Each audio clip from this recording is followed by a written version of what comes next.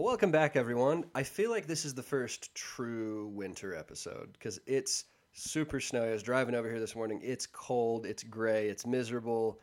Brighton opened on Saturday, I think, right? Like it's, winter is here. I always said that if I controlled the weather, how I would do it is I would like it wouldn't snow until the day after Thanksgiving, and it did that this season. It kind of now it just needs to go away. I think January 30th. Well, I think I'll winter say should start to phase out. I'll say till Valentine's Day. Okay. I think you should be able to ride Shoreline after Valentine's Day. I tend to agree. Last year it was like you were able to ride Shoreline after Labor Day. Like I don't want a repeat of last year. I know that like we need it watershed wise, but like I'm so not into the idea of being consigned to Corner Canyon until July again.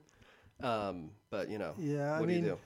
It was just the best fall ever, though. I thought it was just a fantastic fall. I got to it ride was a pretty lot. good. I think people got to ride a lot. It is good seeing people out on skis and doing other things, but I'm already ready for spring. So. I'm a bike guy. Yeah. Sue me. I went on a long winter hike yesterday.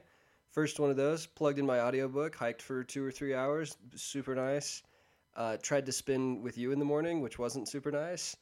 I don't know how you go longer than an hour or hour and a half on Zwift, though. Well, actually, so my goal for this weekend was I was going to do 2 back-to-back centuries over the Thanksgiving break, but I ended up getting sick. As you can tell from my voice, I've got a cold or something going on, which is kind of no fair because like a lot of people when they get colds, their voices sound like really deep and awesome. Mine gets even worse. Because before the cold, you sound like a kid. Now you sound like a kid with a cold. Like I you can't win, Dan. Yeah. But yeah, so winter's here. We've given you all the tools you need at this point. Go do it, I guess. Like we'll keep talking about it. We'll keep talking about it, but hopefully you guys feel well equipped. If this is like your first winter as a cyclist, welcome. It sucks. Find other stuff that's fun and active. But yeah, it's all part of like the life cycle of cycling, though. I think there's sometimes I wish I lived in like Southern California or something. I could just ride year round, but I do think this really makes me appreciate. It really does. I think it's good. Like, do you ever have It's those healthy. days in the summer where you're like, oh, it's hot and I don't want to go ride, but then you think like, if this was a random day in January, I would kill for a ride. For the crappiest ride ever, I would do anything for, right? So, yeah. Yeah. Makes you appreciate it. Before we jump into the main topic today, we had a couple of responses on last week's show, right? Yeah. All right. Grant Holzberg chimed in with his favorite item at his favorite restaurant. Oh, okay. And we this have a one- couple of these today. Yeah, we have a couple. Yeah. And this is one that's easy for me to understand. Okay. And I don't think we need to try it because we pretty much already have. But Okay. his favorite is the chicken bacon ranch pizza from the Pizza Cart in Cedar City. Okay. So Pizza Cart obviously is a dub. Chicken bacon ranch is not a flavor in my repertoire of go-tos. I think their version of that is probably the best. My instinct on this is to say L flavor choice, dub restaurant choice, but I haven't tried that particular one. So I might need to. I have actually tasted that one. I didn't order. I just tasted Oh, really? it. It was Okay. good. Okay. It's not my favorite pizza there, but it was like still enjoyable. Do you still get red sauce on that, or is it like is it like white? No, it's like a white sauce. White sauce pizzas and I aren't. Have you tried their peppercorn one? I haven't. That's the best. I was going to say. Really? Yeah. And that would be my challenge to Grant is next time he goes, try the peppercorn. Is that peppercorn? Is that what? It's a white sauce one, but it's kind of spicy. Or pepper jack. No, it's peppercorn. Peppercorn. Yeah. Okay, because I like black pepper. It's good. White pizza and I aren't friends, or white sauce pizza. So maybe they'll change my mind. But I'm generally not playing around on that playground. I have my own friends. Marinara and I are friends, and he and I do everything together. White sauce is not. He's not my friend. But yeah, I'll say overall that's a dub for Grant. Spencer Wood sent me a text, and this isn't about his favorite restaurant, but it was kind of in response to our last episode. Okay. Because we talked about carbohydrates last time. Right. And let's see, he said, "Hey, Dan, I just listened to this week's podcast, and I have a couple things to share. Mi duale means it pains me, Oh, really? or I'm suffering in Italian. Interesting. Okay. Yeah. And that's funny. I thought it was like Spanish or something. I didn't realize it was Italian, but that would make sense that it's Yeah. Italian because, You do. I'm suffering. Huh. yeah. Interesting. An accurate name for a cycling club. Also, my favorite cheap snack for rides is Haribo gummies. Classic. They're almost all glucose syrup, Yes. which isn't, yeah, because we kind of talked about how like most American candy is fructose based. Fructose, right? A lot of the ride food that we have is maltodextrin, Maltodextrin, which right. acts almost identical to glucose. Right. It's more complex, but it metabolizes about the same rate, so it's Okay. kind of the same thing. But yeah, gummy bears or Haribo gummy bears are actually glucose based.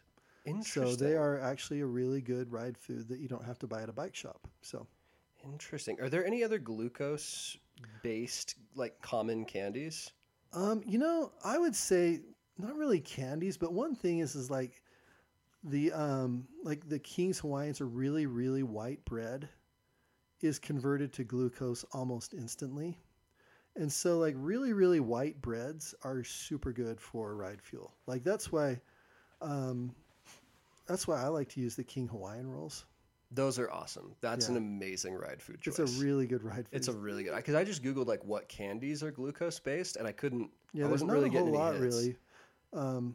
So that's why, in a sense, it's kind of worth it to like use commercially produced ride foods versus candy. But if you know what you're doing, like you can find like the gummy bears, the King Hawaiian rolls, Right, right. or there's probably other things out there. Maybe we should look into that more. And we should say, for like the sake of disclaimers too, like if you're Rice bonking, Krispie treats. oh yeah, that's the other. I love Yeah. that. Might be my favorite ride Those food are right super now. good. We should say, like, if you're bonking on a ride and you're out in Colville and you go to the gas station there, like a Snickers will still help you. It's just not a, like, if you have the choice, go for glucose or maltodextrin based stuff. But like, you know, Oh yeah, like food is food. It'll help. absolutely. We're talking about good, better, best here, right? Just to be totally clear. It's not like we're not saying you should avoid fructose based something as ride food per se.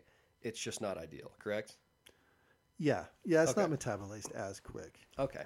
Okay, that makes so- some sense. But anyhow, I thought, yeah, thanks for pointing that out, Spencer. Knowing about the gummy bears is a Okay. kind of Peter Sagan's. Well, no, there's this very famous clip of him. I don't remember. It was one of the Flemish classics, I want to say. It just looked like a miserable, like, 7 hours of, riding around in the rain or whatever. And he finishes and his trainer hands him this handful of Haribos. And he's, eating them like a toddler. I'll dig up the clip. It's kind of a funny one. I do actually have a food submission from our very own Hayden Fonger. He says, Tropical Smoothie Cafe. I always get the Chipotle Chicken Club with the Sunrise Sunset Smoothie. Okay. So With Hayden, it's hard to know if he's being serious or kidding. So Hayden, that is not something that I would put in my top 5. I feel like I'm obligated to go try it and say I'm going to say, like, my immediate incredulous judgy self is saying that's an L because I'm sure that's like a microwaved sandwich or whatever. But here's the thing. Sometimes there's like, do you have those foods like that where you're like, I can't defend this, but I really like it? Do you have any foods that are like, it's like, I can't defend this as being good, but I really like it? Kind of like for me, like I would say like the McDonald's sausage biscuit. Or like for me, it's a McDonald's cheeseburger. Really? It technically sucks, but I really enjoy eating them. And I Yeah. don't very often. Like I haven't for about 2 But every years, once in a while, you just kind of get that like that itch where you're like, I need to eat this gross food. It's like for sure gross. Or like the Costco hot dogs Mom used to, or corn dogs that Mom used to get, like the the microwave corn Foster dogs. Farms ones. Yes, something about those with like a bunch of ketchup. That's You like know, gross, but it's- it's good. maybe- Not to say, Hayden, that your pick is gross. No, maybe Hayden just likes lunch with soccer moms and I'm trying so hard because again, and like I didn't realize the flaw with this game, and we might have to end it, is that like if you really like something, I feel weird getting on here and saying it's an L. and I don't think we. What I'm thinking we do is if it interests us, we'll try it. Yeah, I think because we're also realizing like we've had a lot of, we're like we can't practically try all of these. You still need to try Amy Larkin's, right? I figured that'd be a waste on me. I do need to get in there. And you know what? I'll take Tessa for that. That's a good Okay. idea. That'd be kind of a waste on I me need because to- it's not Mexican or pizza. Yeah, you're so- kind of close-minded with food, Dan. Oh, yeah. I'm still. I think I'm more close-minded than most people, but I'm less close-minded than you. No, So, that's not saying much. the last one today is one that you actually did go and get, and that we're going to report on. Yeah. Which I'm interested because this one does sound good. Yeah, so Brady Preston, his favorite food at his favorite restaurant is it's the Copper Onion in Salt Lake. Okay. And I've heard a lot of people say they like this place. It's pretty famous. Like it's kind of like the go-to fancy prom place in Salt Lake right now. Is I'd it say. really? Kind Was of. it on Triple D or something? I don't know. Let me. I'm gonna Google this. Will you run through your thoughts? Well, so Brady's favorite dish at his favorite restaurant is the beef stroganoff at the Copper Onion. And that's one that actually sounded pretty good to me. So I decided I was going to try it. And so I actually went there and I just called in. I got takeout. I got it to go and ate it in the car. It was a little bit on the expensive side. I was a little surprised how much it cost. Because remember, it's a pasta dish, and I think pasta dishes have to be insanely good to be really expensive. So how much are we talking here? It was like $27. Okay, for how much pasta?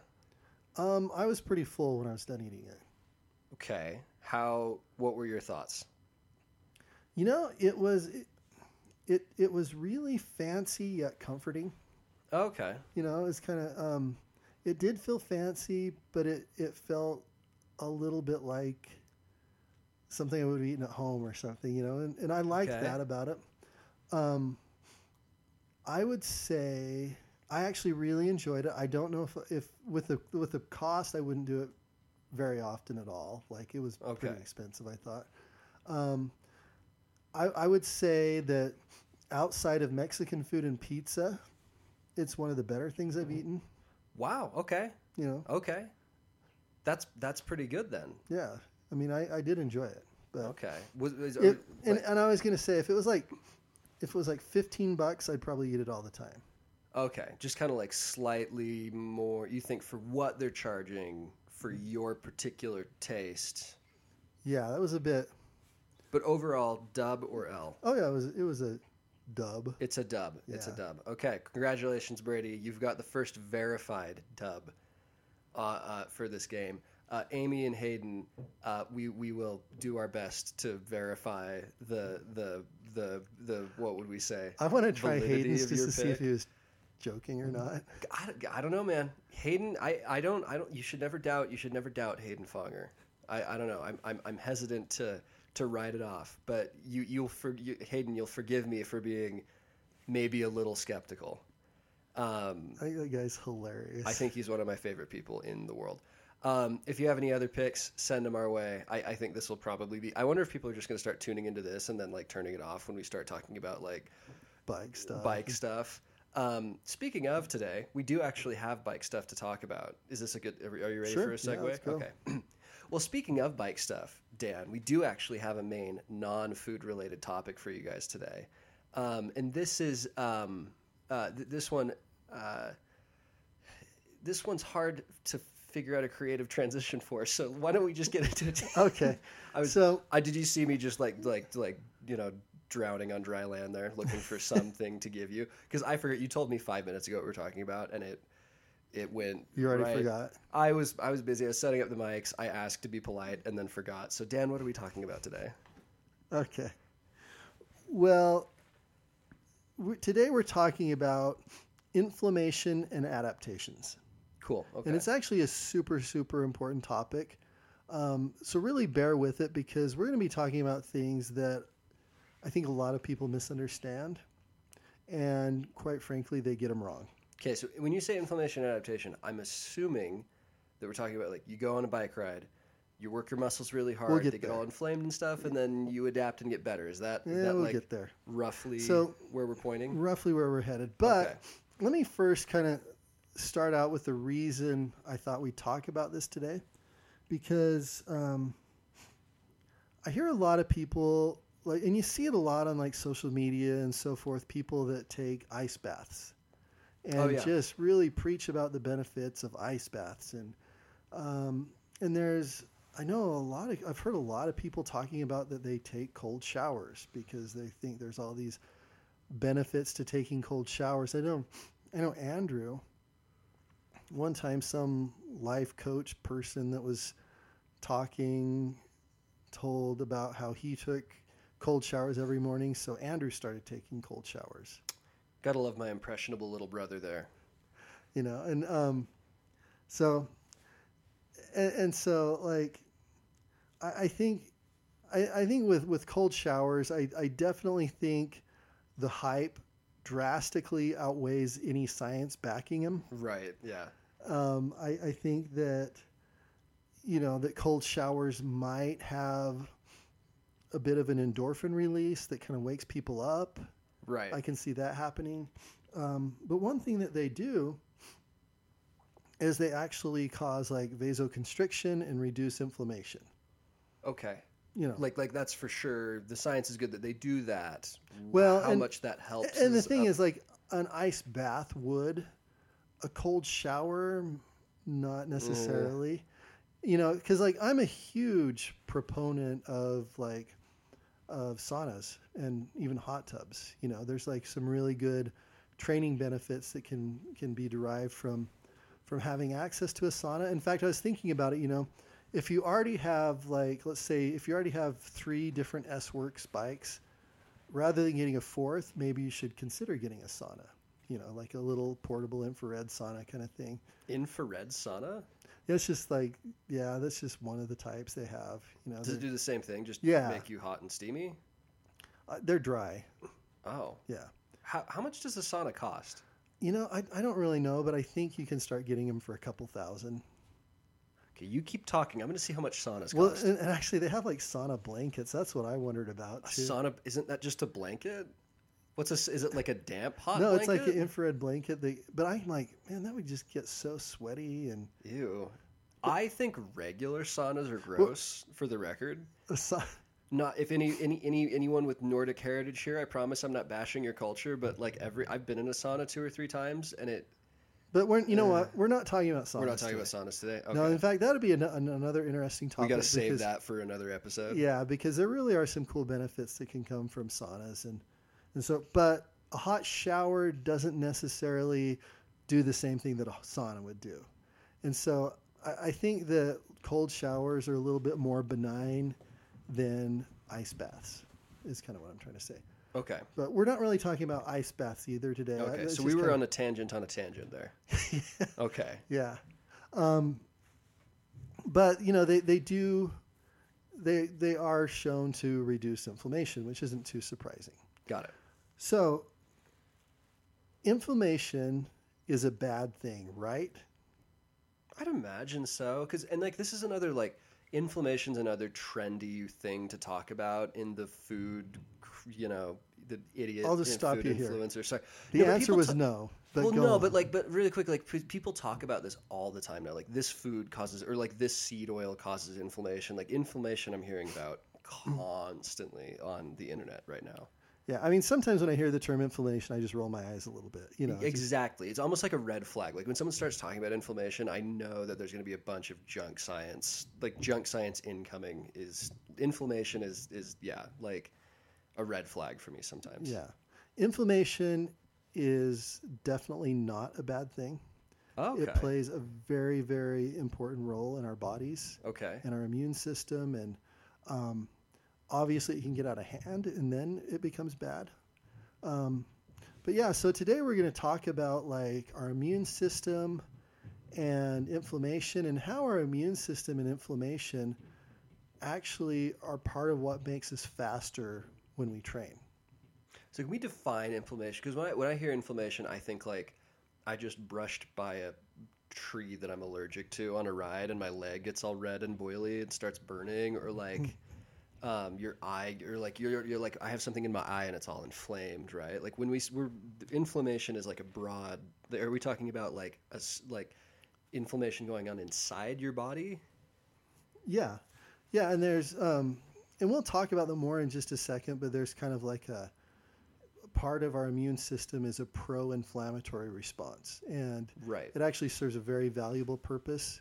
We'll talk about that in just a sec. But last week when we were talking about like carbohydrates and sugars and stuff a little more, we talked about we talked a little bit about how like some people claim that certain foods cause inflammation. Right.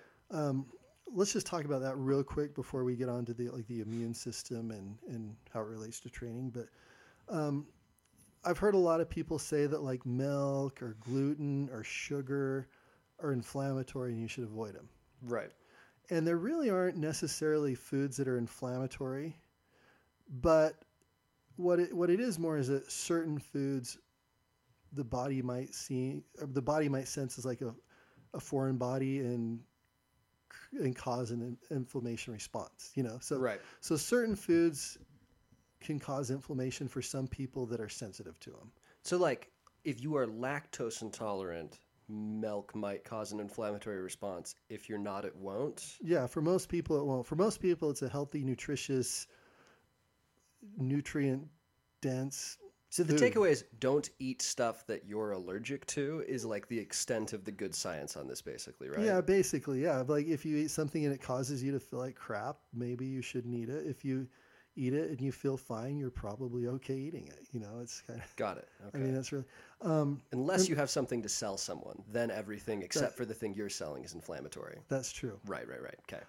Gluten is another one that like a lot of people say is inflammatory, and really like for most people it's not. No, I will say about gluten, a lot of people that do quit gluten end up feeling better, but I think the reason for that is because they're also giving up like a bunch of junk food, like crackers and Chips Ahoy, and gluten's found in a lot of the really addictive, high energy, low nutrition kind of when people go vegan, they just kind of end up eating more fruits and vegetables, and if they'd kind of just done that, then it's like kind of we're confusing benefits here, maybe. Yeah. Okay. Yeah. So I just wanted to kind of get that out of the way before we start talking about the immune system and inflammation's role in that and how that helps us adapt to exercise. And after we're done, maybe you guys can decide whether or not I am pro cold shower or not. So. Okay. All right. We'll try to suss out your position on cold showers. Yeah. Okay. Yeah.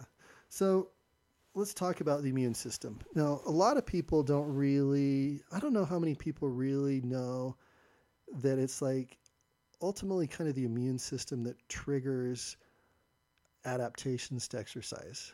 I don't know how common that knowledge is. I wouldn't have thought of it that way. I think I understood that, like, we talk about, like, your body, something bad happens to your body and it needs to prepare for it to happen again. Like, that was like episode 1 or 2 of this podcast, right? It was like how you get better. But I didn't even realize until fairly recently, like allergies are an immune system thing, because I don't have any allergies, right? So like my interactions with my immune system, to my knowledge, were like, oh, I don't want to get a cold, and so hopefully my immune system will protect me, right? Yeah.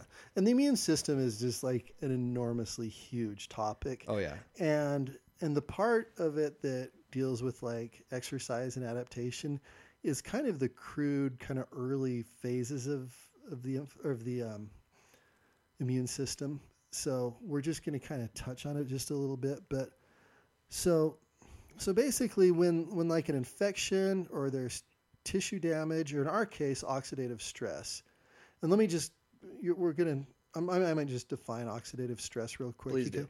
You guys kind of hear that a lot, but oxidative stress is basically when you have a chemical in your body with an unpaired electron, it reacts, it kind of goes crazy and reacts and interferes with other molecules. Okay. And, sometimes they're called like free radicals or ROS, reactive oxygen species, or types of oxidative stress. And this can elicit an inflammatory response. Now, like the way I think of it is, when you have like the old fashioned washing machines where you open them from the top. Yeah. And you like, say you go and you wash like one towel, and then when it goes on the spin cycle, Right. it starts spinning, and the towel's just kind of on one side, so it's not balanced, and Right. the washing machine starts kind of making all this clunking noises and kind of going out of Or control. vibrating really bad. Yeah. Okay. And like an antioxidant would be like putting another towel in there so it balances it out. Oh, interesting. And, yeah, okay. so that's kind Did you come up with that? I actually made that up myself. Did you really? I did. But I was worried that like nobody here would even know what type of washing machine I'm talking about, like the top loading kind. So Do people not have those anymore? I think they all have the front loading ones. Really? Yeah, or most people do. Oh. I know we're like old fashioned, huh? Oh no. I feel poor now. Oh no. I didn't even know. Oh. Yeah. I do know that we have the washing machine that sings like an entire symphony every time your clothes are done. Like it's like hilariously long song. It's like a 45-second jingle every single time your socks are done, which is, I think, is really funny. Anyway, Yeah. sorry, Dan. That should be the new intro music to our podcast. Okay. So anyhow, we just talked about oxidative Yes. stress, right? Yes. Now people know what that is. Okay. And for cycling, like, I mean, we don't, we're not really talking so much about like actually getting a wound or anything. I mean, that does happen, but Right. we do occasionally get some muscle damage when we're doing like high intensity intervals or like a super, super long ride or something. Mostly what is kind of eliciting the inflammation response or the immune response from cycling is more related to oxidative stress. Because when we create energy, through the electron transport chain and all that stuff, it does cause oxidative stress. And so that's kind of what signals the immune response for cyclists, So Okay. like if we were strength trainers, it would be totally different. It'd be more about muscle damage and so forth. But we kind of deal with both of those. So what happens with the immune response is cytokines, they activate the immune system, which causes vasodilation, increases circulation to the area, and the capillaries in the area release plasma, and this causes swelling, which it causes redness, it causes heat, it causes pain, and once that happens, that signals what we could kind of consider as like the first responders, and the neutrophils and macrophages. And these are, I would compare them to like the paramedics. Like if there's an accident on the freeway, the paramedics will go out and they will like put tourniquets on, or they'll like bandage him up, Right. stop the bleeding, put enough to get him to the hospital where, like in the ICU or the emergency room or something, more sophisticated medications could be used, or Okay. and so like the neutrophils, they kind of eat up any foreign bodies and they self-destruct. And when they self-destruct, they basically turn into pus. Okay. Yeah. Which is why you get like when you're healing, you get some of those gross. Oh, okay. Yeah. All right. The macrophages, they come from the white blood cells, and they will destroy and digest foreign bodies. And unlike the neutrophils, they can continue to do that. Like they keep doing that repeatedly. And then there's also natural killer cells. They call them NK cells, that they go through and they'll identify and destroy cells that are defective. And this is called apoptosis, which is really kind of a process of eliminating cells that are destroyed and ultimately replacing with newer, better ones. So you say cells that are defective? What do you mean by that? Well, it can either be foreign bodies or our own cells that have been destroyed. Oh. Yeah. So just when you say destroyed, like you do a really hard interval workout and you're sore, or are we destroying cells there that are going to have to be? Yeah, basically. I mean, that is kind of there? the goal with training, is to do enough damage that repair is going to be necessary. Kind of a build back better sort of. Exactly. Okay. All right. Another thing that the body does as kind of a first response is it will increase the temperature of the body and just kind of kill everything.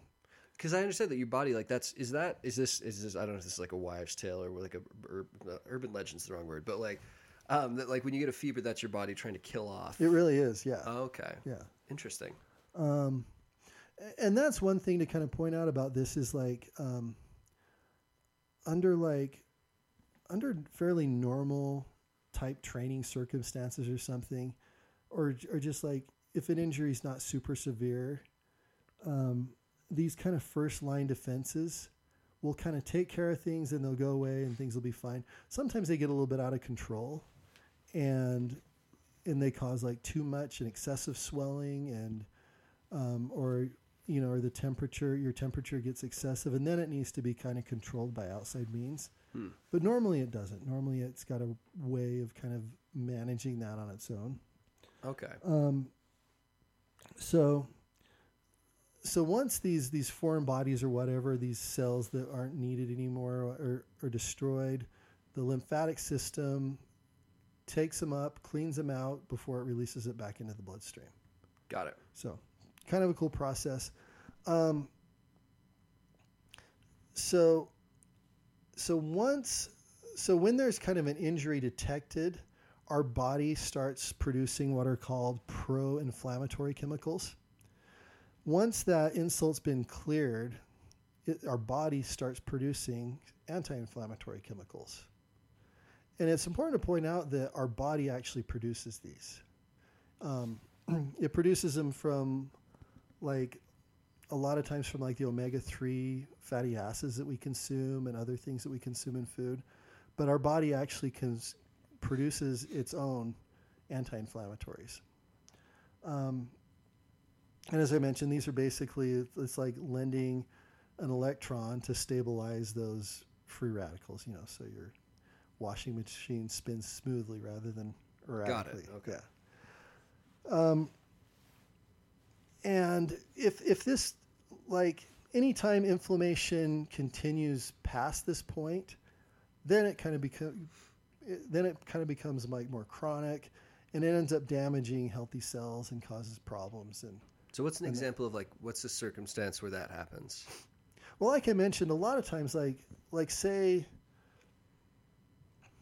you go out and you do some exercise. You do about the right amount of damage. It triggers like an immune response, an inflammatory response, and then after a while, your body sends out the anti-inflammatory chemicals, and you're just back to normal and you're fine. Okay, but say you like sprain your ankle, and you get like a lot of swelling.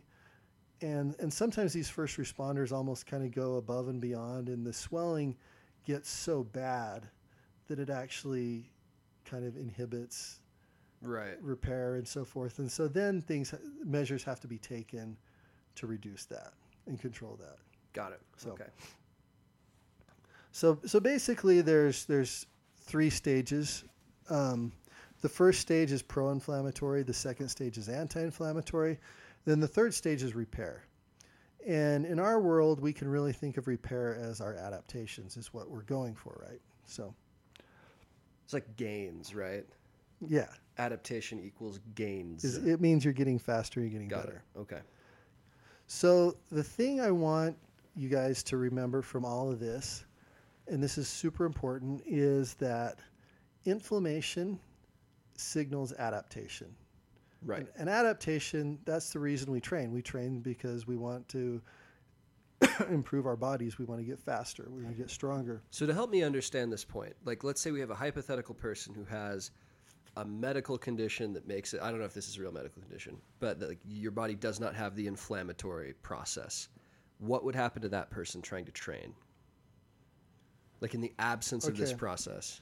I have no idea about that, but what I do know is that if you try to artificially limit your body's ability to your inflammation response, you're going to greatly decrease your adaptations. And the numbers are pretty surprising. It's actually kind of a big deal. Okay, so ridiculously ignorant question here. Like if you were to take 4 ibuprofen before every ride or right after every ride, something that like reduces inflammation, would that like kneecap your training gains? Okay, I've heard numbers between, and depending on a lot of circumstances, but Right. I've seen numbers between 50 and 90%. Really? It can dramatically Really? reduce a lot of the training adaptations. Oh, interesting. So I know that there are a lot of people listening to this who, or I would assume, because of women I've known, who take a lot of ibuprofen to deal with like period pain and stuff. Like they're chronically taking, and like I understand there's other health issues there. Is that like, if you were like chronically taking, a lot of fever reducer, ibuprofen, stuff like that, that's probably going to have an effect on your training, huh? And it really does. But the thing is judgment has to be used because, like, say, for example, you have a sprained ankle. Right. That sprained ankle is keeping you from training. Right.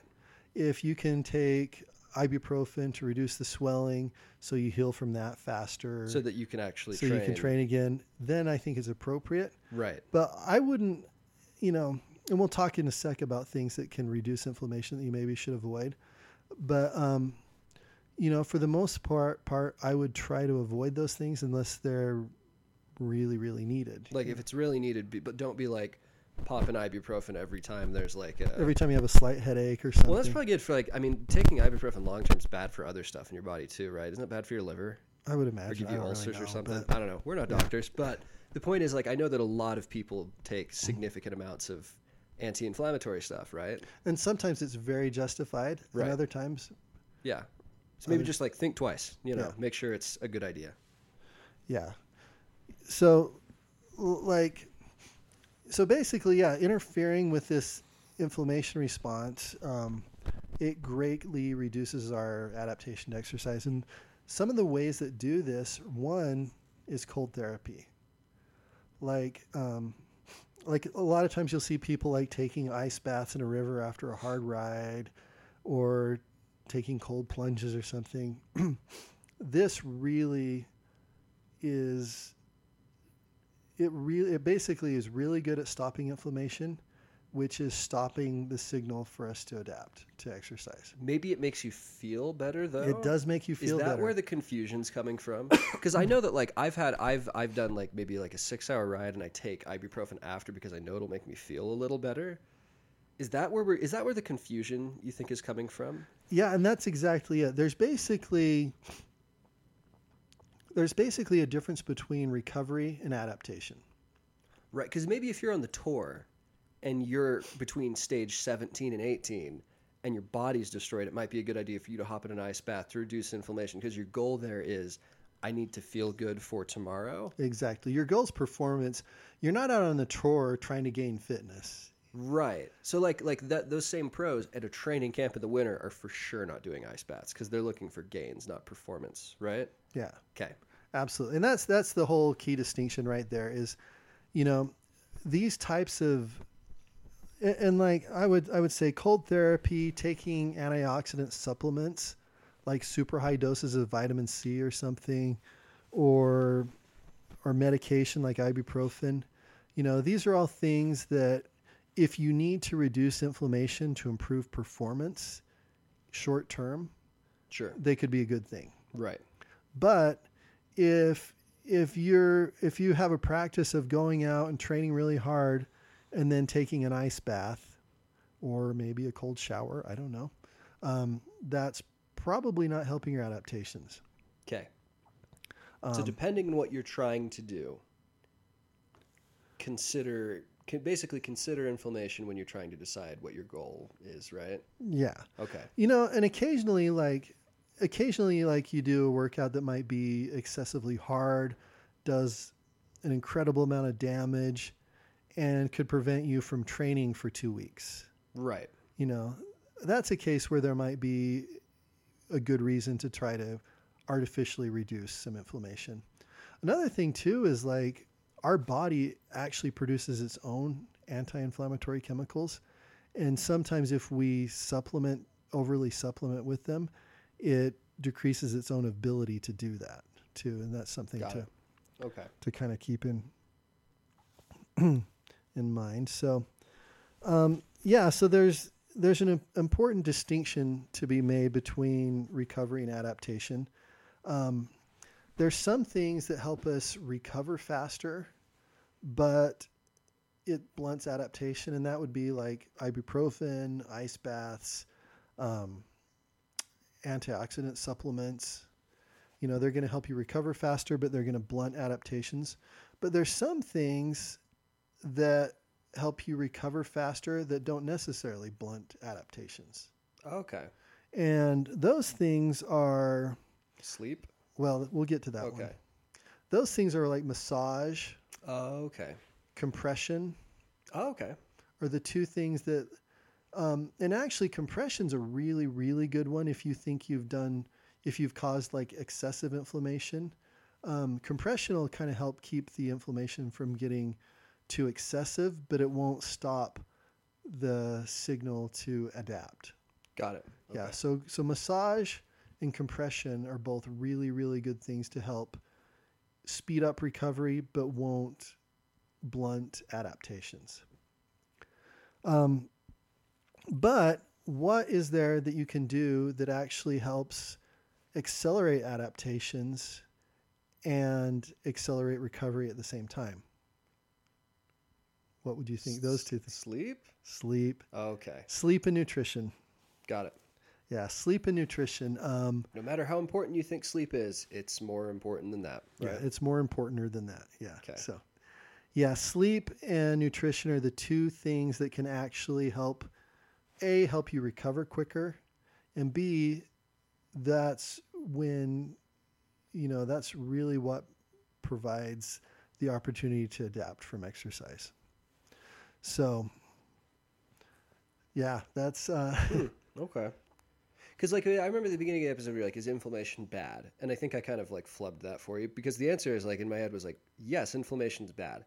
Like anything you can do to... there's no harm in reducing inflammation, right? But, this is one where, I'm learning quite a bit here. That was a real misconception, especially where it's such, a hot thing for, fitness influencers to talk about, which is kind of funny because I know I've seen multiple videos of people just finished a hard workout, so we're in the ice bath now.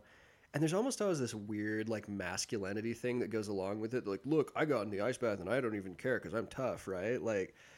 And from a sports science perspective, that's really stupid, right? It really is. That's dumb. That's really, really there's dumb. There's a few occasions when it would be a good thing if you're a Grand Tour rider and you're in between stages.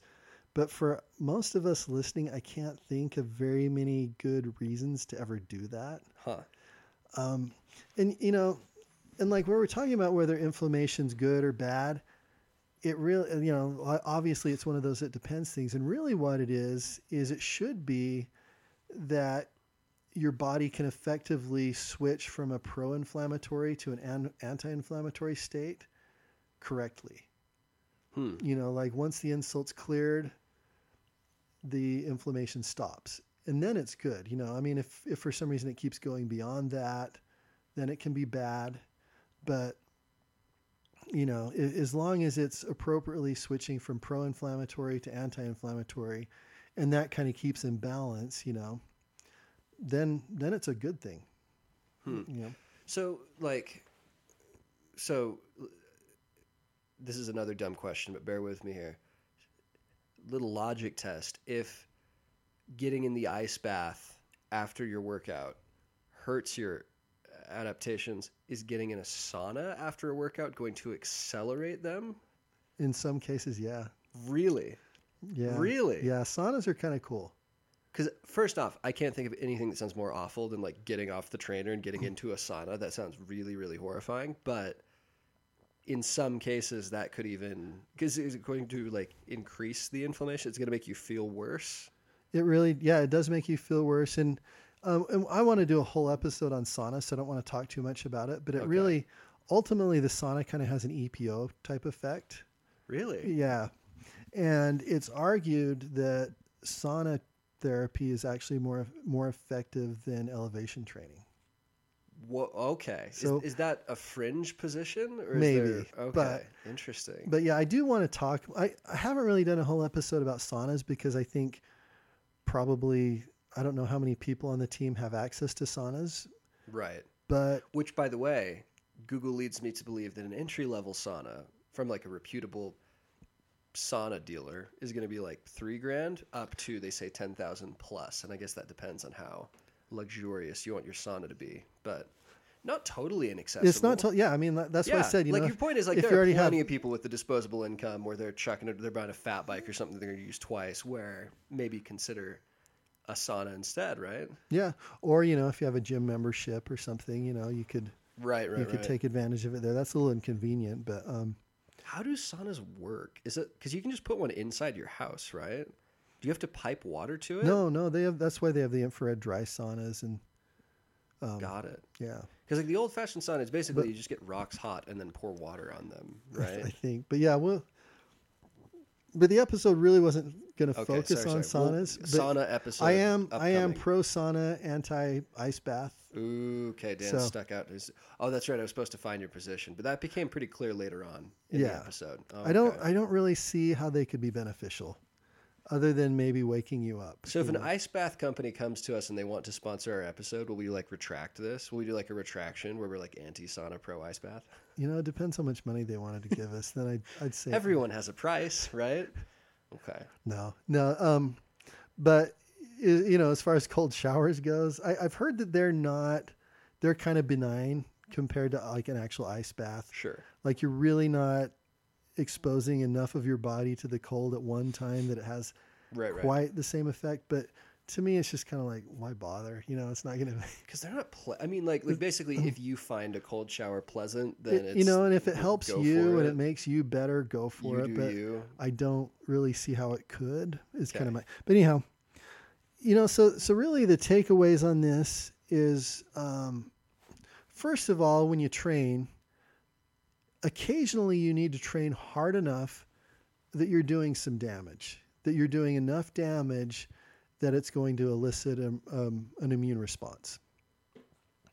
And so obviously, like when you're doing like your interval workouts, you know, once or twice a week, those should be hard enough that you really need a day of recovery after. Right. You know, occasionally you need to go on long enough slow rides that you need a day of recovery after. You know, you need those workouts that does enough damage that it's going to stimulate a inflammation response. Okay, so but you got to keep the Goldilocks principle in mind too. You don't want to do so much damage that you're going to have like these immune first responders in our body are going to overreact and cause excessive swelling and take weeks to repair. You know, you kind of want to avoid those types of workouts. Those are events, not workouts. Right. You Like know. point to point is not a good workout. It's a terrible workout. It makes it so you can't really train for 2 more weeks. Right. But it's a great event, you know. Right. And this is where I think this is complexity that takes us, like, you take some maturity for people to realize is that, like, you can't just be the craziest, I'm so willing to suffer, I'm going to do the most insane workouts ever, because practically you're kind of going to undercut yourself there. You have to be smart, right? Like, you have to be willing to work really hard, but you have to work hard smart. You can't just, like... You've got to do the right amount of damage. Right. And usually my rule of thumb is a hard workout normally shouldn't take more than a day to recover from. Right. But it should require a recovery day. Yeah. And as we've talked about before, and this is a whole nother tangent, that like recovery is what really separates the pros, you know, is that like they have, you know, they take their recovery as seriously as they take the intervals that they're recovering from. Right? Oh, yeah. Which is why they can do so much more. And that's why I think the most common question we get is kind of like Xander's question we talked about a couple weeks ago, where it's like, do I train more? Do I train harder? It's like no one's ever going to train too hard. You're just not going to be able to recover well enough to keep up with your training, basically, right? Yeah. So so make sure your workouts are hard enough that you're gonna signal some your immune system to you're going to do enough damage that you're going to need some repair, but not too much. The next thing is you need to give your body what it needs and then kind of get out of the way. Oh, okay.